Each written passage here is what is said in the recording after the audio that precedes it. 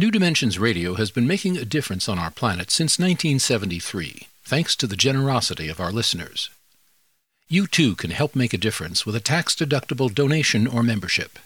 Please visit our website, newdimensions.org, and just click the Donate button. We at New Dimensions thank you for your support.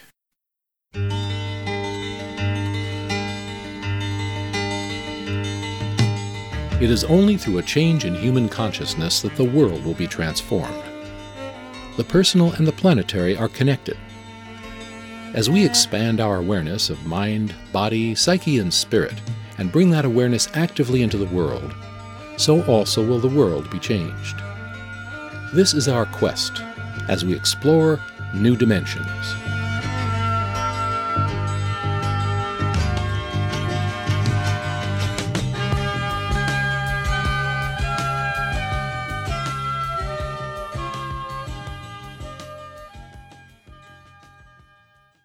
Americans in the 21st century have more stuff in storage bins and basements and attics and back rooms than we can ever use in a lifetime, or 3.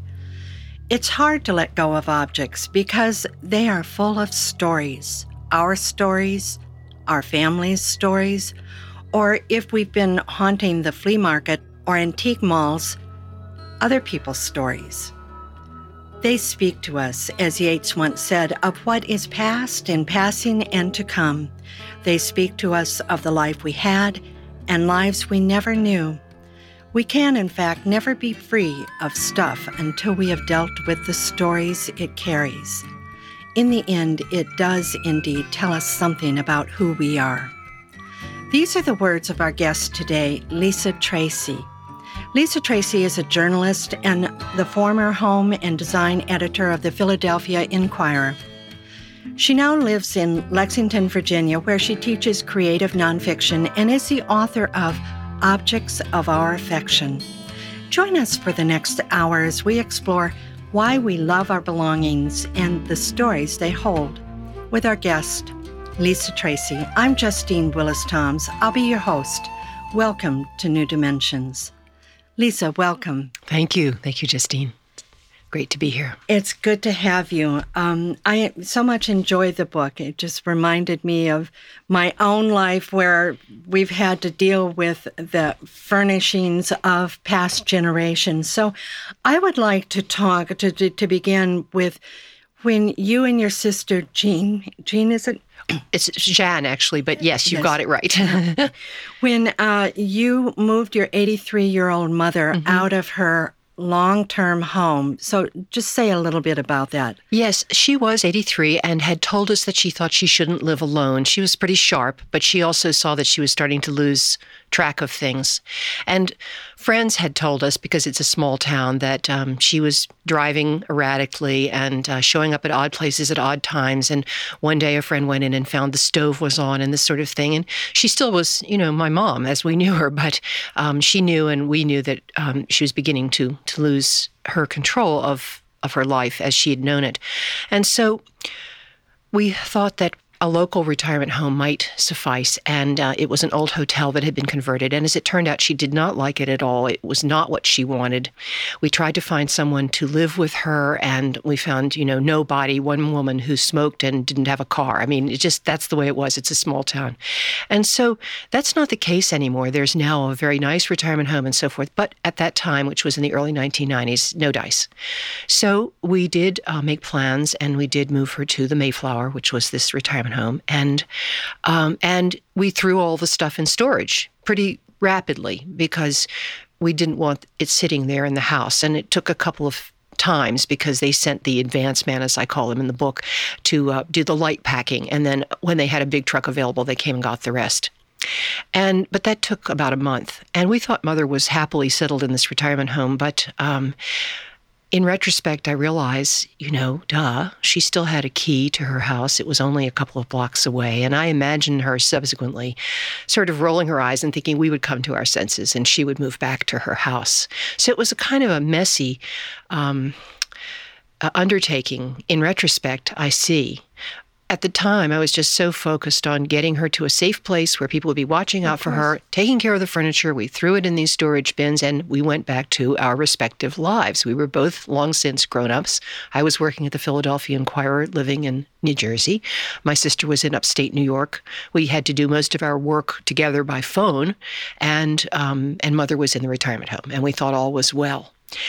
About 6 months later, she tripped over a threshold going into a friend's house, broke her hip, and things took one of the predictable courses that they take when that happens. She was hospitalized, she got pneumonia, and eventually, 3 weeks later, she died. And that was maybe 7 or 8 years after. No, that was 6 months after we moved her, but then we went back to the furniture 7 or 8 years afterwards. Well, that's really interesting, too. I want you to tell the story of Roger, because Roger kind of shows up a couple of times, which was just kind of phenomenal. But first, he was the one who did the advanced packing. Yes. And you described that so well, that you're sitting here in the midst of all these boxes of papers and documents and photos, and Roger comes in and says... And he says, "Where do you want me to start?" Which, as I say, seemed like an innocent question, and to him, of course, a perfectly logical question. He's just showed up. Where do you want me to start? And I so did not want to be interrupted while I was dealing with these papers, most of which I'd never seen before. My mother had very carefully assembled a lot of stuff and labeled a lot of stuff, but I hadn't gone through it with her. I didn't know what all this stuff was. And what I was just trying to do is get it all into a box or boxes that I would recognize, because I knew these were important family papers. And we, of course, had no idea she was going to pass off the planet so quickly. So I thought, we'll have time to do all of this at some point. Just got to get it nailed down. Don't interrupt me. So where do you want me to start? So I took him to the china closet. And he, they have that great shrink wrap. And I knew he could do this better than we could. So he shrink wrapped for about an hour and came back and said, "Well, now what would you like me to do?" I was still in the middle of the papers. So I took him to the kitchen where the everyday china was, and opened up the kitchen cabinets, and he shot me kind of a dirty look, but he got his shrink wrap machine and continued. And then he came back and said... And it was in a very short order. Yes, he comes back and says, "I'm done with the china." At which point I took him to the basement, where in my grandmother's preserves closet were 130 Canton china plates, luncheon plates. And I sort of gestured to them feebly, and he just gave me a very grim look, and he continued with the packing. Yeah. But where do you want me to start? In retrospect, for him, it was the beginning of an end, and to us, it was the beginning of an unfolding of a beginning. Where do we start? Where does any of us start with the stories that are in our things that make it so hard for us to let go of them? How do we ever come to terms with the lives we've lived with our parents, and the good things we did and the things that were less than felicitous, and before that, our grandparents, and a knowledge of where we came from, which I think for some reason human beings like to know where they came from.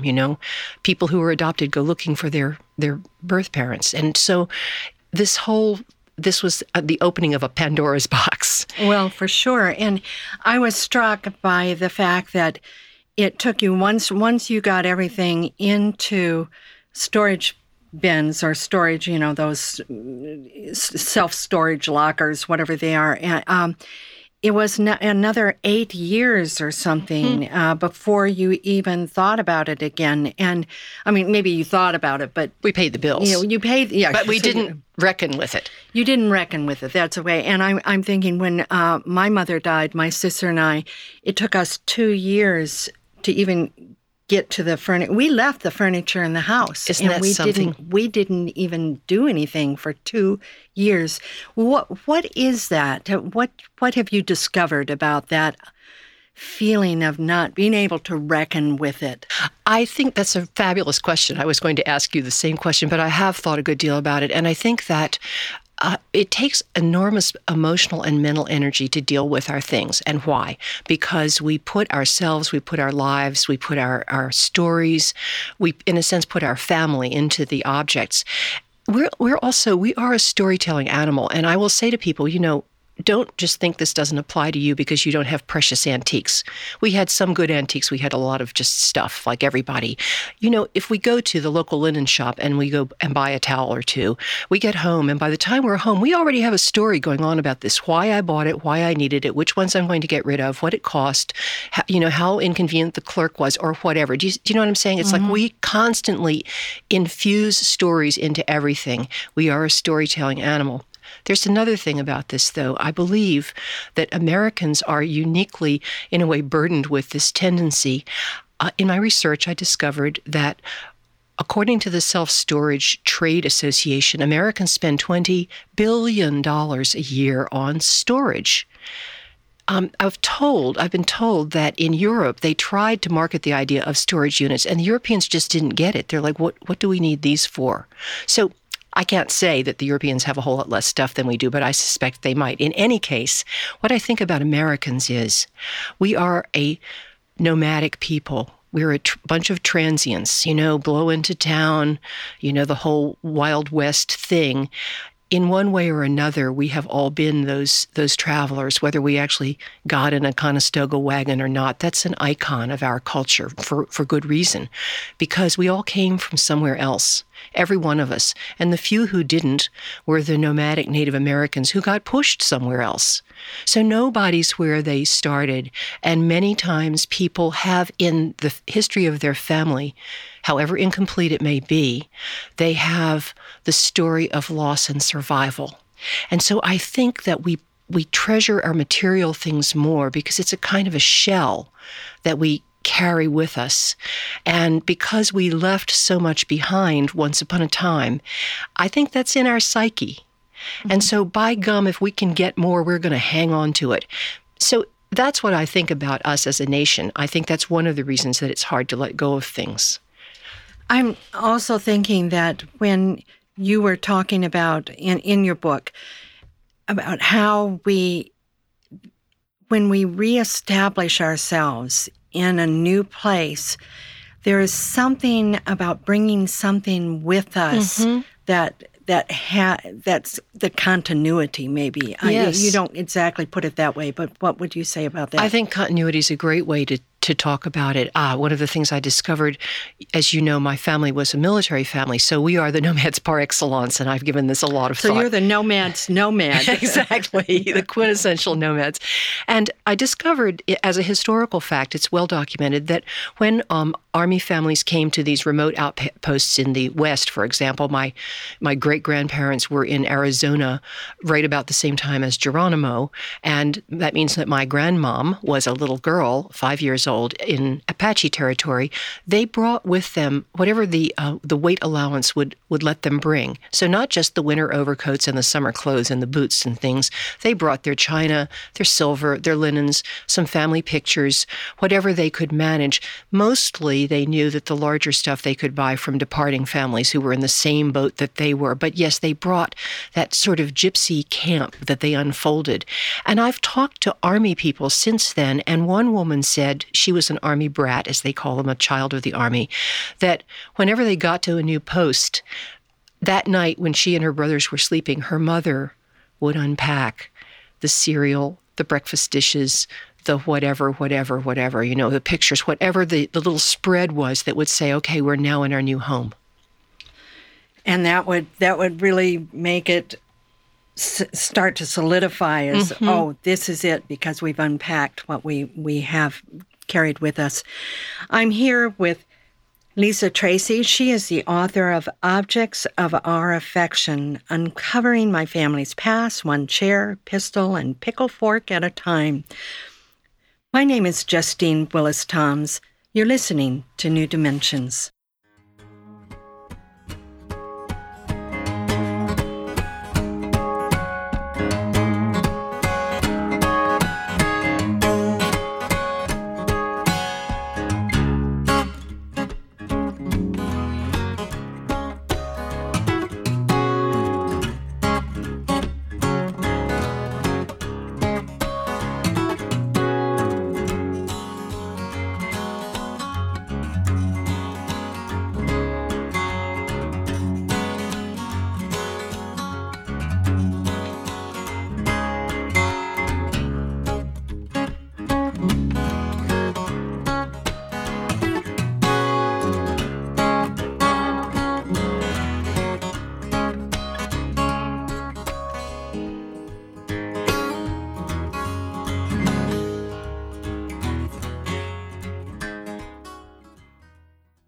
I'm here with Lisa Tracy, and she's the author of Objects of Our Affection. And Lisa, let me go back to your childhood a little bit, because you're now living back in the home that you lived in a lot when you were a kid, but it wasn't the only home. So talk about your grandmother's home and where you lived in Lexington. Okay, good. Yes, Lexington, Virginia. My grandfather had been the superintendent of VMI during the World War II, and while the war was in progress, he and my grandmother decided this would be their retirement home. He was of retirement age at the time, so they built a house. And then World War II ended. My dad had worked in the Pentagon, and we moved to Lexington and rented a house.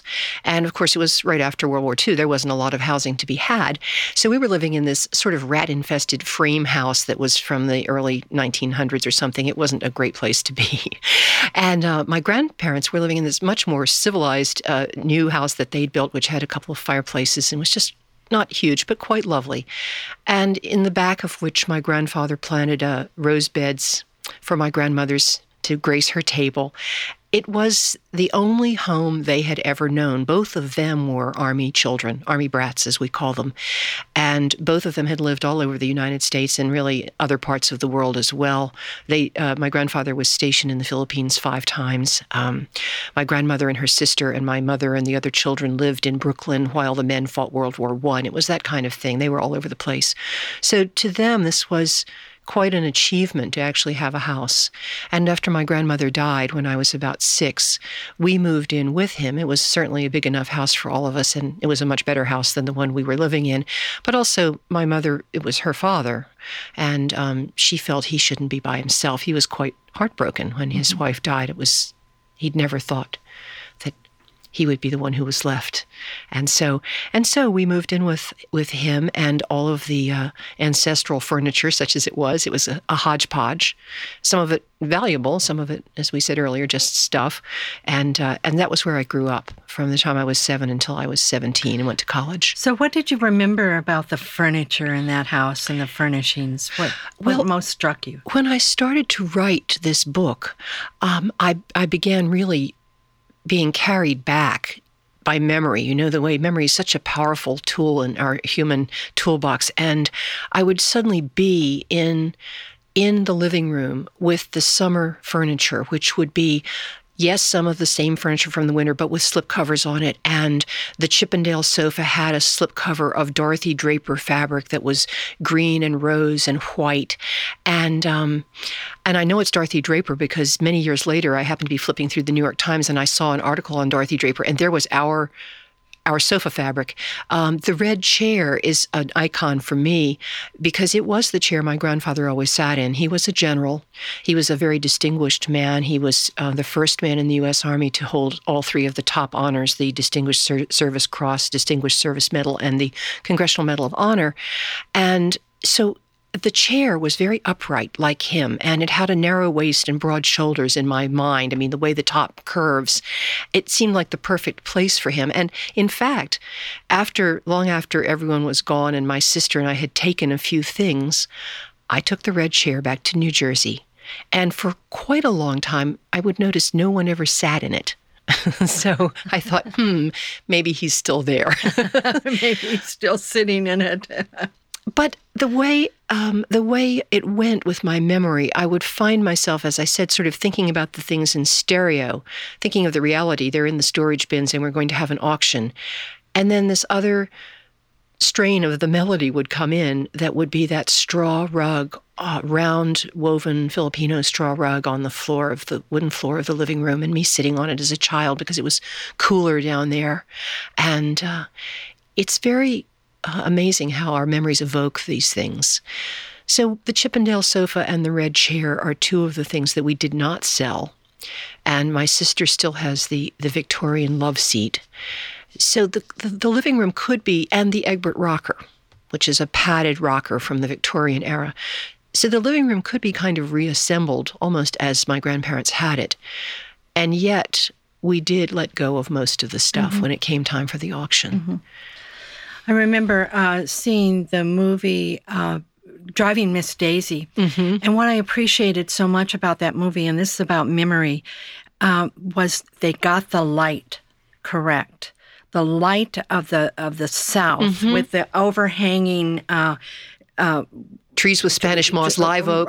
And somehow the filtered light, because it's hot, it's before air conditioning. Right. It's a little dusty. And the light comes in a certain kind of filtered way. And that's so interesting because my every day after lunch, this was before air conditioning, in the South, in the mountains of Virginia, it was not so impossible. My grandfather would get up very leisurely from the lunch table and he would go outside and shut the shutters.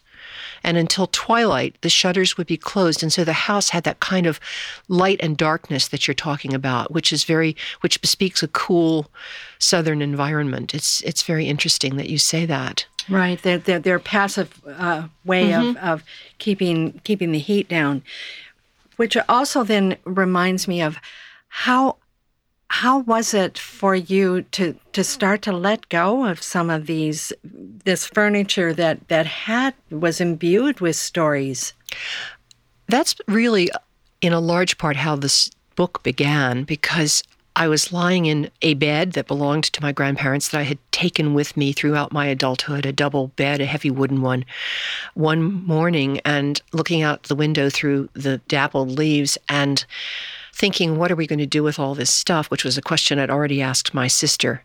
And I think we both knew that an auction was the only answer. And at that moment, it was almost as if my grandmother came just for a fleeting moment. I almost felt her presence in the room, and her presence said, write about it. And so I sat up in bed, and I grabbed a spiral-bound notebook that was in my bedside table and a pen, and I started to write, and I wrote a chapter of the book about the Canton plates, which represent, for me, my grandmother.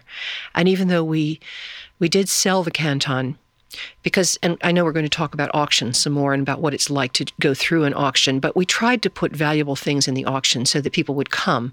And we also tried to be reasonable with ourselves and let go of things that we couldn't be the good stewards of.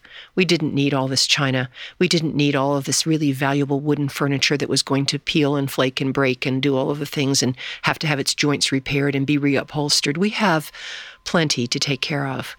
So the plates were my grandmother, and the chapter I wrote is called The Canton Plates. I love the Canton plates. I loved what you wrote about why so many luncheon plates. So you might say 130 something odd. Why? Indeed. You want to know? Yes. Because I realized that these were officers and their wives who were living on a bit of a shoestring, but they were expected to entertain as if they were royalty because they were the military officers and it was only proper. So at least once a year, wherever you were stationed, you'd have to be inviting all of the important people, all of the other officers and local dignitaries and all this sort of stuff. It could easily end up being 100 people. You wouldn't want to invite them for dinner because dinner would be a more expensive meal. Just the food would be more expensive, and not to mention the liquor, because everybody, of course, drank this artillery punch and that sort of thing. And you also, if you had them for lunch, you could have a light luncheon and just a little artillery punch, and then they would go away and they would not sit and drink up all your liquor and eat up all your food and perhaps break your china and put their feet up on the sofa and God knows what all. Because, this was the army after all. And so they would go off to the officers' club or someplace to finish their day, and you could clean up the wreckage and get on with your day. So the women in your ancestry were very practical-minded. Practical. They got it down.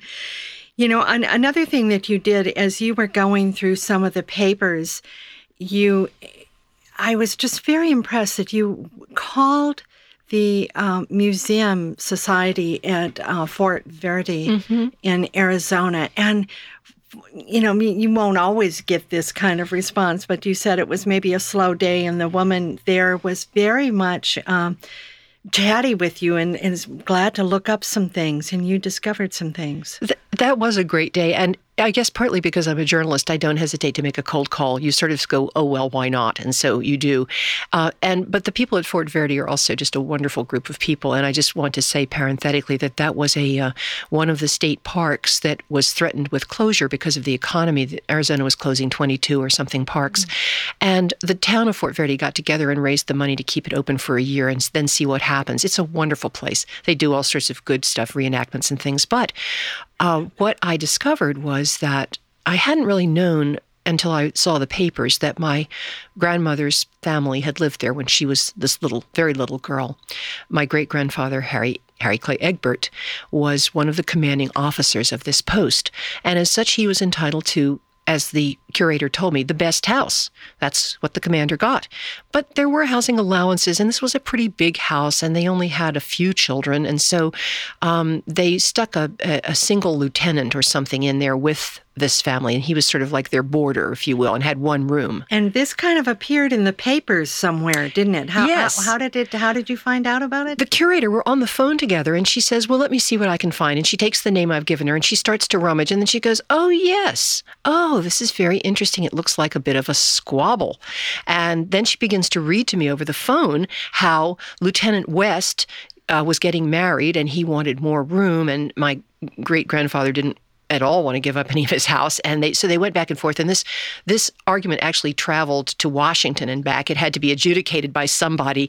And eventually, they said that indeed he would have to go off and find other quarters or something. But it was wonderful because I'm on one end of the phone and I've never seen Fort Verde. And they've got great archives, and she's rummaging through these archives. And the whole argument between Harry Egbert and Lieutenant West is documented because it's the Army. And they practically document you if you brush your teeth.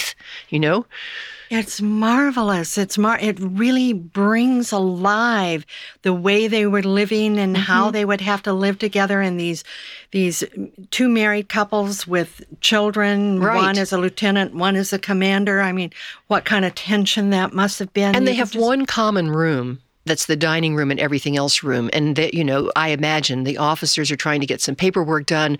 The wives don't know each other at all, and they're really kind of nervous.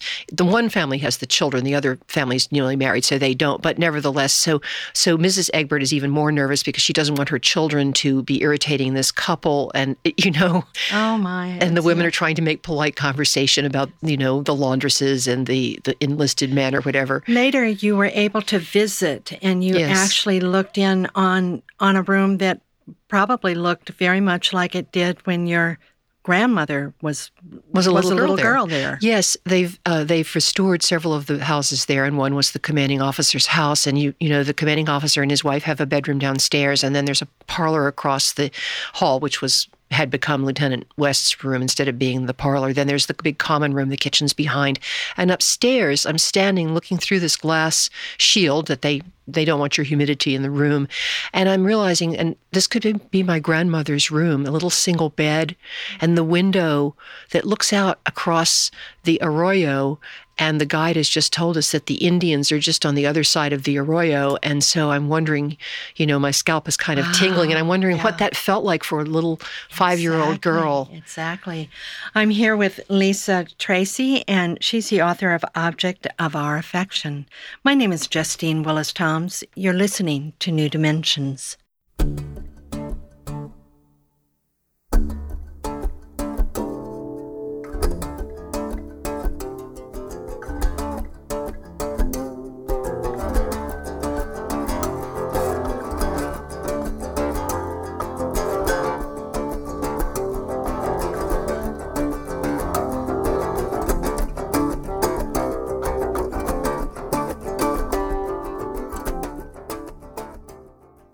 I'm here with Lisa Tracy. She is the author of Objects of Our Affection. And if you want to know more about her work and more information, you can go to her website, which is objectsofouraffection.com. That'll be easy to remember. Or you can get there through the New Dimensions website, newdimensions.org. Lisa, I want to talk a little bit about your living in this small southern community where really storytelling is just imbued in it, and it's a form of entertainment. And so talk a little bit about why storytelling is important and why, especially in a small southern town, it was important. Well, our town was actually very isolated when I was a child, and I think that that's part of it. I think, we've talked about how we are a storytelling species, we human beings, and so it's a natural form of entertainment for us. It's something that goes back thousands and thousands of years, the image we have of the shaman standing by the fire and the tribe all gathered around the fire. So it's intrinsic to some extent. This was also literally, physically, a pretty isolated place. It was a college town, but nevertheless, it was from the standpoint of highways. There were no interstates in those days. But there's another reason, I think, two other reasons. Another is that it was on the edge of Appalachia, and there's a great storytelling tradition, Jack Tales and all the rest of it. There's just always been that came over with the British peoples who inhabited those mountains.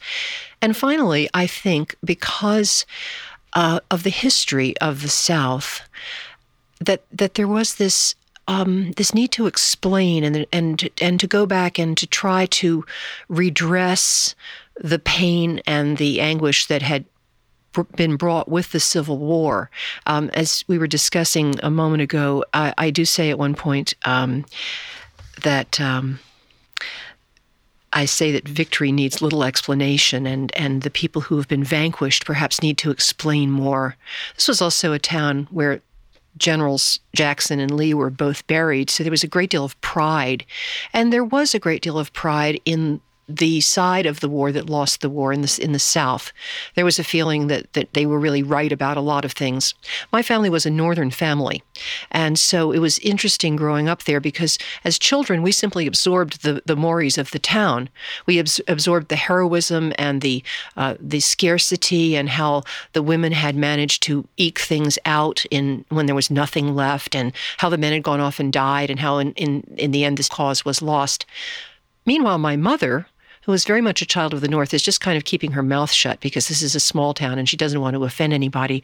But when we got to 7th grade and we got to the Virginia history book, she sort of flipped through the book and then, without really even looking at it, tossed it disdainfully on my pile of school books and said, "Well, I won't help you study from this book. It's a pack of lies." And it was then that I began to listen a little differently, and I heard two stories then. But it took me probably until adulthood to sort of really understand. This was a small town where there was a military college, Virginia Military Institute. It's a very good one. It's called the West Point of the South.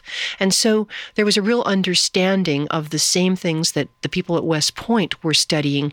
And the motto of West Point is honor, duty, country. And as I unfolded my mind through this book, I meditated on that. And I thought about how it doesn't say country first. It's duty first, actually. Duty, honor, country. And that was something that this little town, this little military town in the South really understood. And those were some of the stories that they told, stories of pride and honor. And that's not something you can really take away from somebody, even if they were wrong, They still did their best. They did what they thought was honorable. Right. Yeah, my roots are also in the South, as yours. And for myself, I kind of call myself a dual citizen because I have roots also in the North. And so, but what I noticed in my growing up, that being in the north of in northern Illinois, out of Chicago, nobody ever even thought, none of my friends even talked about or thought about the Civil War at all. I mean, it just was not a subject of conversation. Whereas when I would be the summertime with my friends in Alabama, it was very much a subject of conversation. It was alive and very visceral. And you really point out in your book that your friends in Lexington, that what grandparents knew really grew up. They were the one generation out of those who fought. Exactly. In other words, we actually knew people who had known people who had fought in that war, because we knew my friend's grandparents and their parents had lived through the Civil War. That's how close it was. This was in the middle of the 20th century. And so it was very immediate. And what you said about it was Alabama where you were, and this was very immediate. It strikes me that it's not a bad thing for history to be a living entity. It's not a bad thing for history to be exciting and to feel connected to history. In this case, though, I think it also bespeaks the fact that, to some extent, we still live in a really divided country. And perhaps if we paid a little more attention to the stories and really thought about them, perhaps we could begin to heal some of the wounds, because there are still big divisions in this country. Someone just wrote something in the Huffington Post, a friend of mine, Brenda Peterson, that we have actually interviewed here, and she was writing about Sarah Palin and about the whole Tea Party. Mm-hmm. And she was really equating it to those who somehow felt vanquished. That's right. And giving a whole other feeling about it, about how we really need to listen to one another deeply, yes, about the wounds in this country that still are there. Yes, we really do. That's so powerful. And it's as if the division between North and South over the Civil War, it's as if that's an analog, as if it's analogous to what's happening now.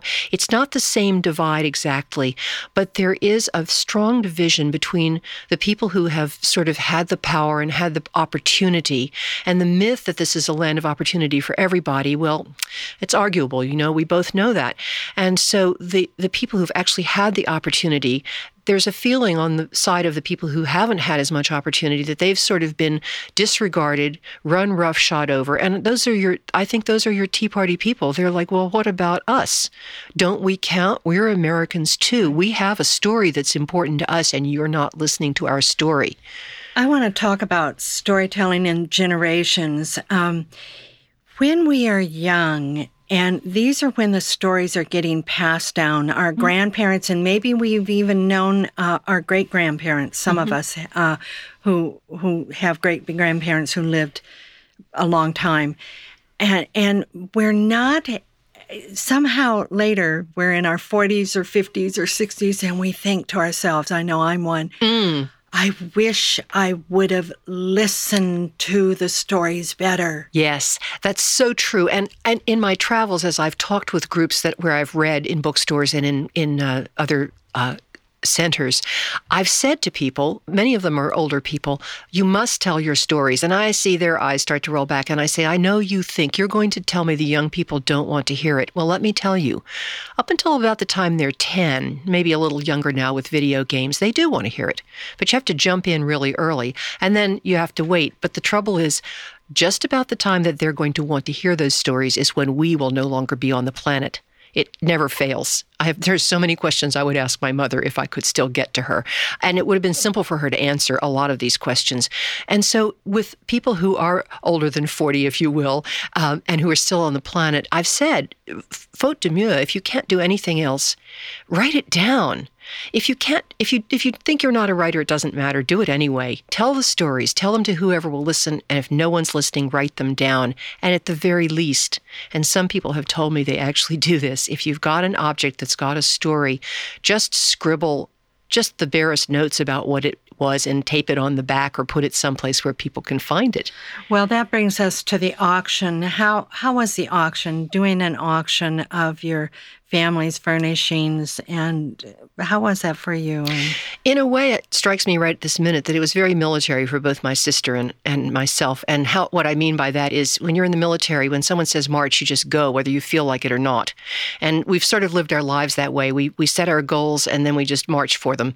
So we set the goal of the auction not really knowing how it would be. And the auctioneers did kind of try to dissuade us from coming gently, but we went anyway, because we felt that it would be disloyal not to.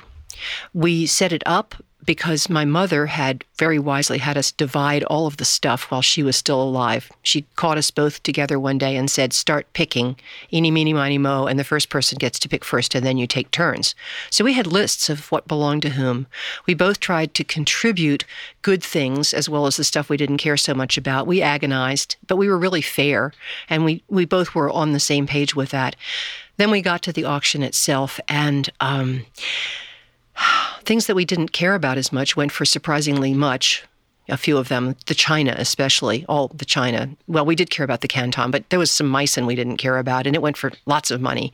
And the wood furniture, which was this really good, at one point my sister said, you couldn't even buy the wood in that furniture for the price that that person just paid for the whole beautifully assembled piece, you know. And that was hard. And I had actually brought business cards. I was at the paper at the time, so that if anyone wanted to know any of the stories, they could reach me. And I went up to one or two people, and one woman did take the card, but most of them just wanted to pack the stuff and get out of there. It was a January afternoon, and they wanted to take their booty home. Were they dealers, or were going to resell it? Some of them were dealers, but the clay screen, which was this immense green clay screen from China with beautiful paintings on it, very fragile.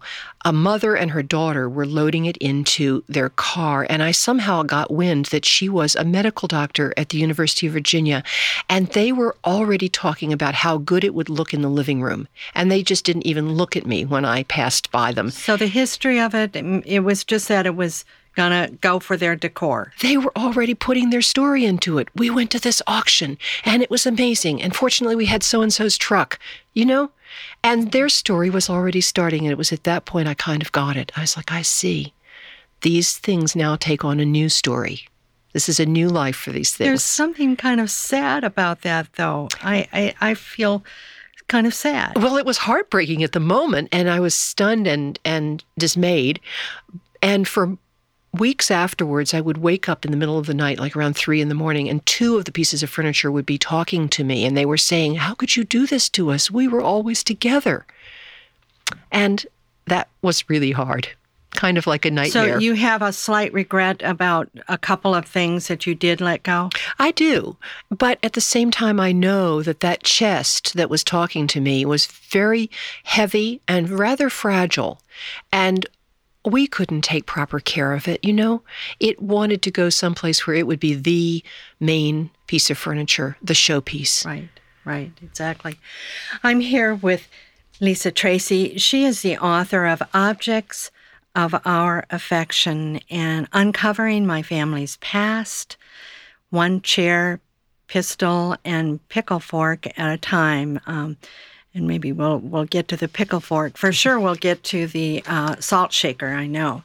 But if you'd like to be in touch with her, you can go to her website, objectsofouraffection.com, or you can get there through the New Dimensions website, newdimensions.org. My name is Justine Willis-Toms. You're listening to New Dimensions.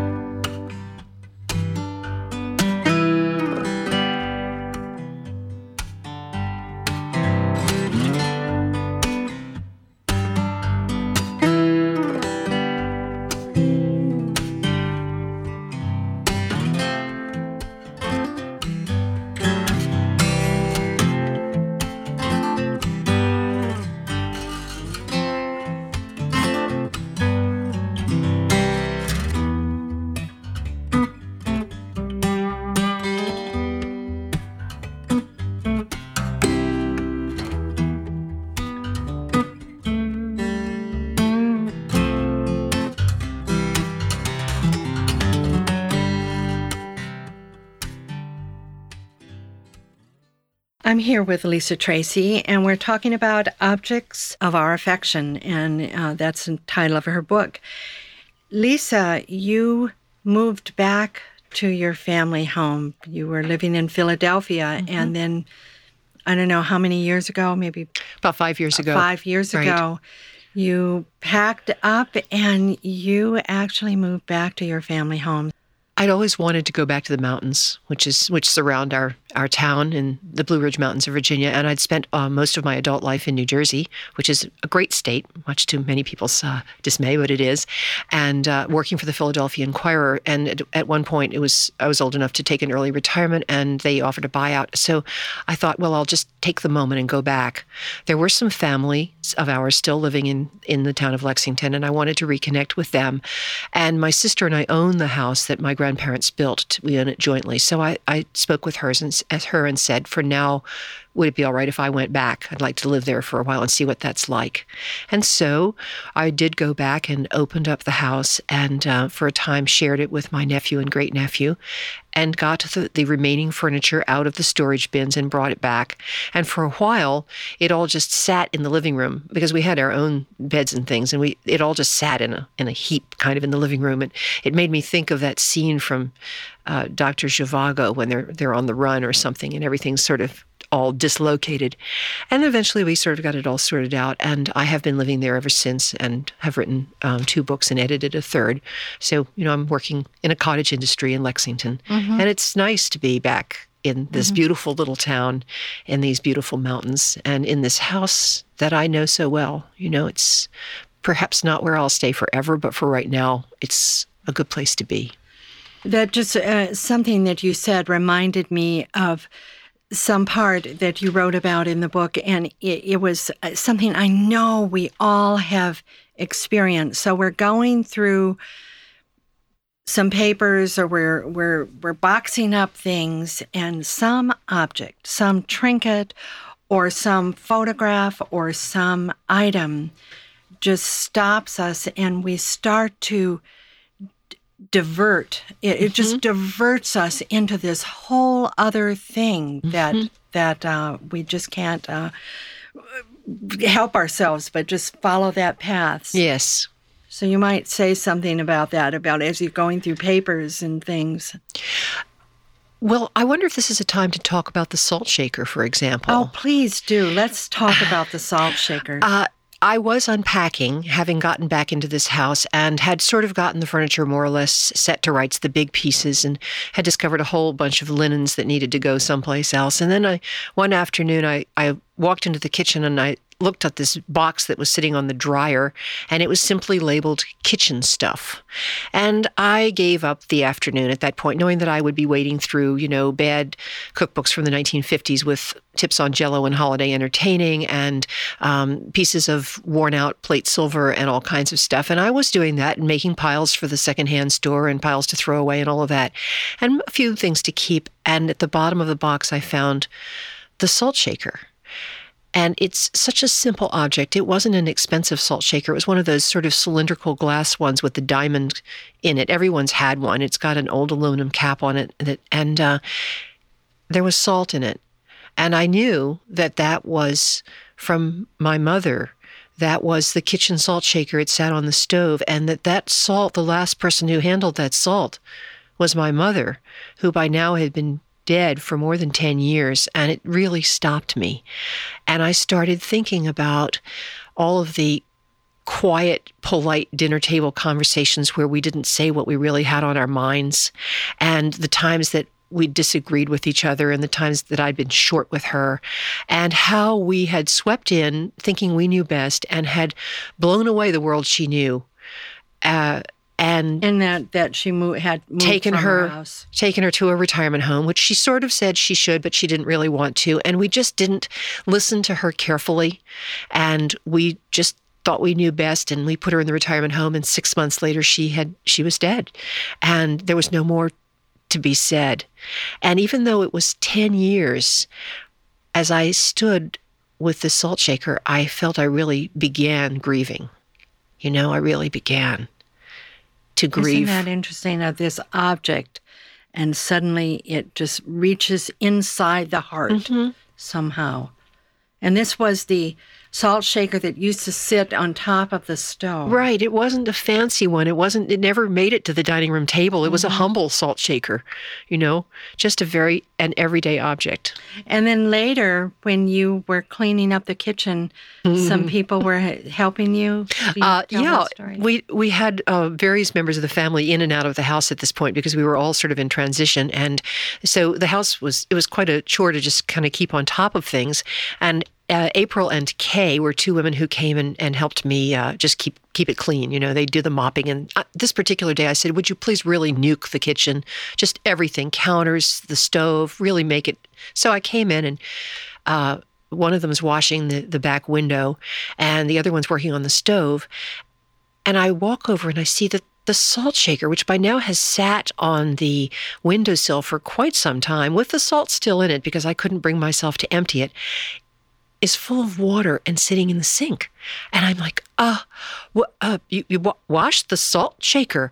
And April says, well, yeah. And so that was, I actually took the salt from the salt shaker and I took it outside around the house and sort of did a little prayer with my mother.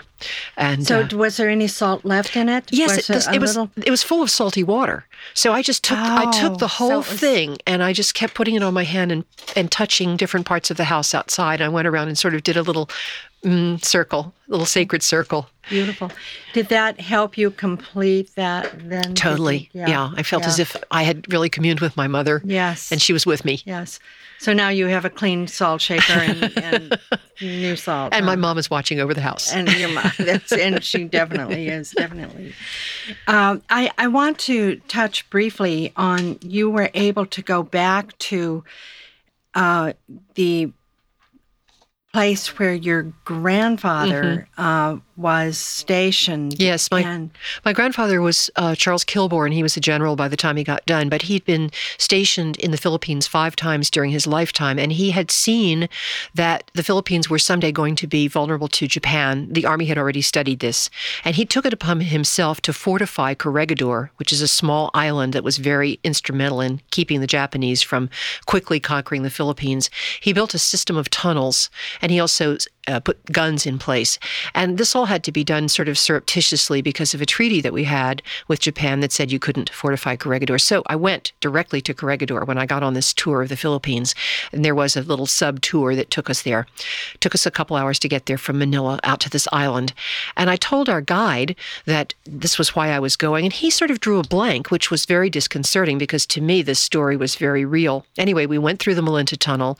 And when we came out, he said, well, how did you feel? And this was a tunnel that my grandfather had overseen the building of it. The building of it, and this was a tunnel that was made famous because it was where General MacArthur actually held up for 5 or 6 months before he had to abandon the Philippines. Yes, the American troops made this incredible last-ditch defense, and they were able to do that because of this immense system of tunnels that my grandfather had put in place in his prescience. But people didn't remember him when you were asking about him. No, because, of course, I realized later the whole thing had to be done completely in secret. He used prison labor and old mining equipment and his post allowance to build this incredible system of tunnels. So, long story short, we went for lunch at the Hotel Corregidor. I'm in the gift shop looking for any little thing I could take home to the family.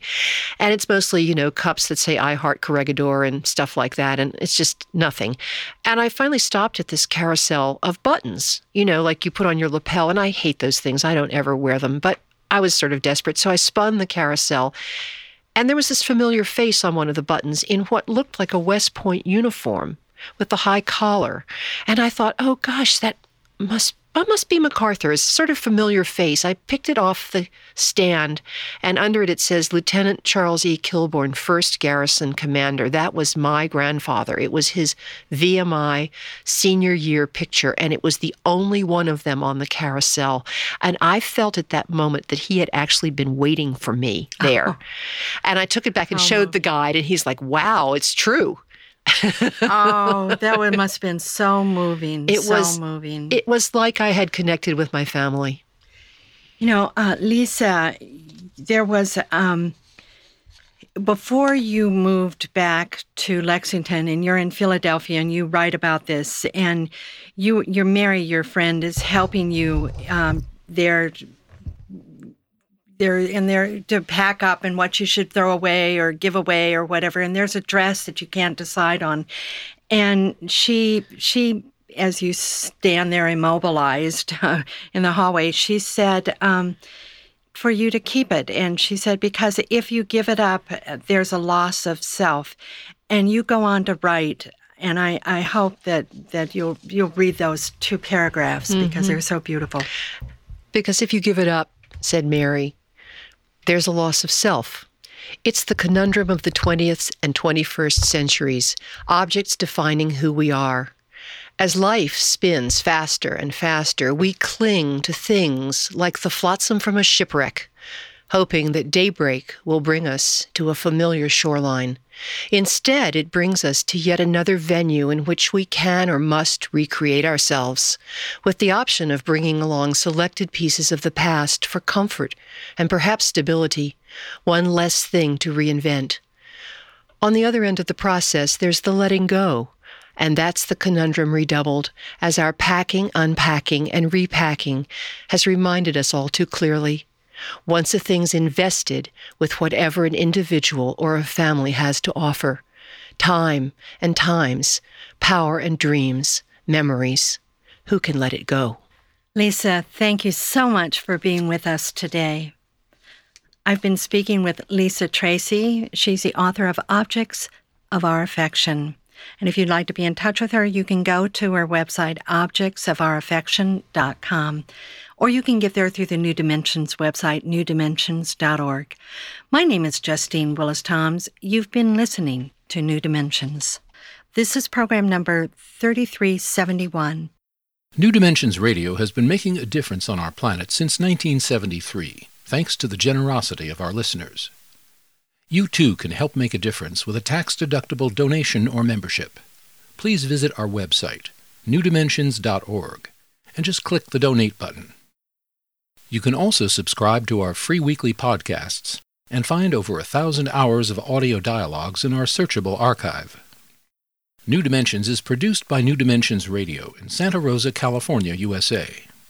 Our executive producer is Justine Willis-Toms. Our post-production editor is Lou Judson. For over 4 decades, New Dimensions has been producing weekly conversations at the leading edge. We sincerely thank all of you who have supported us by being members of Friends of New Dimensions, as well as members of our affiliate stations. My name is Dan Drayson.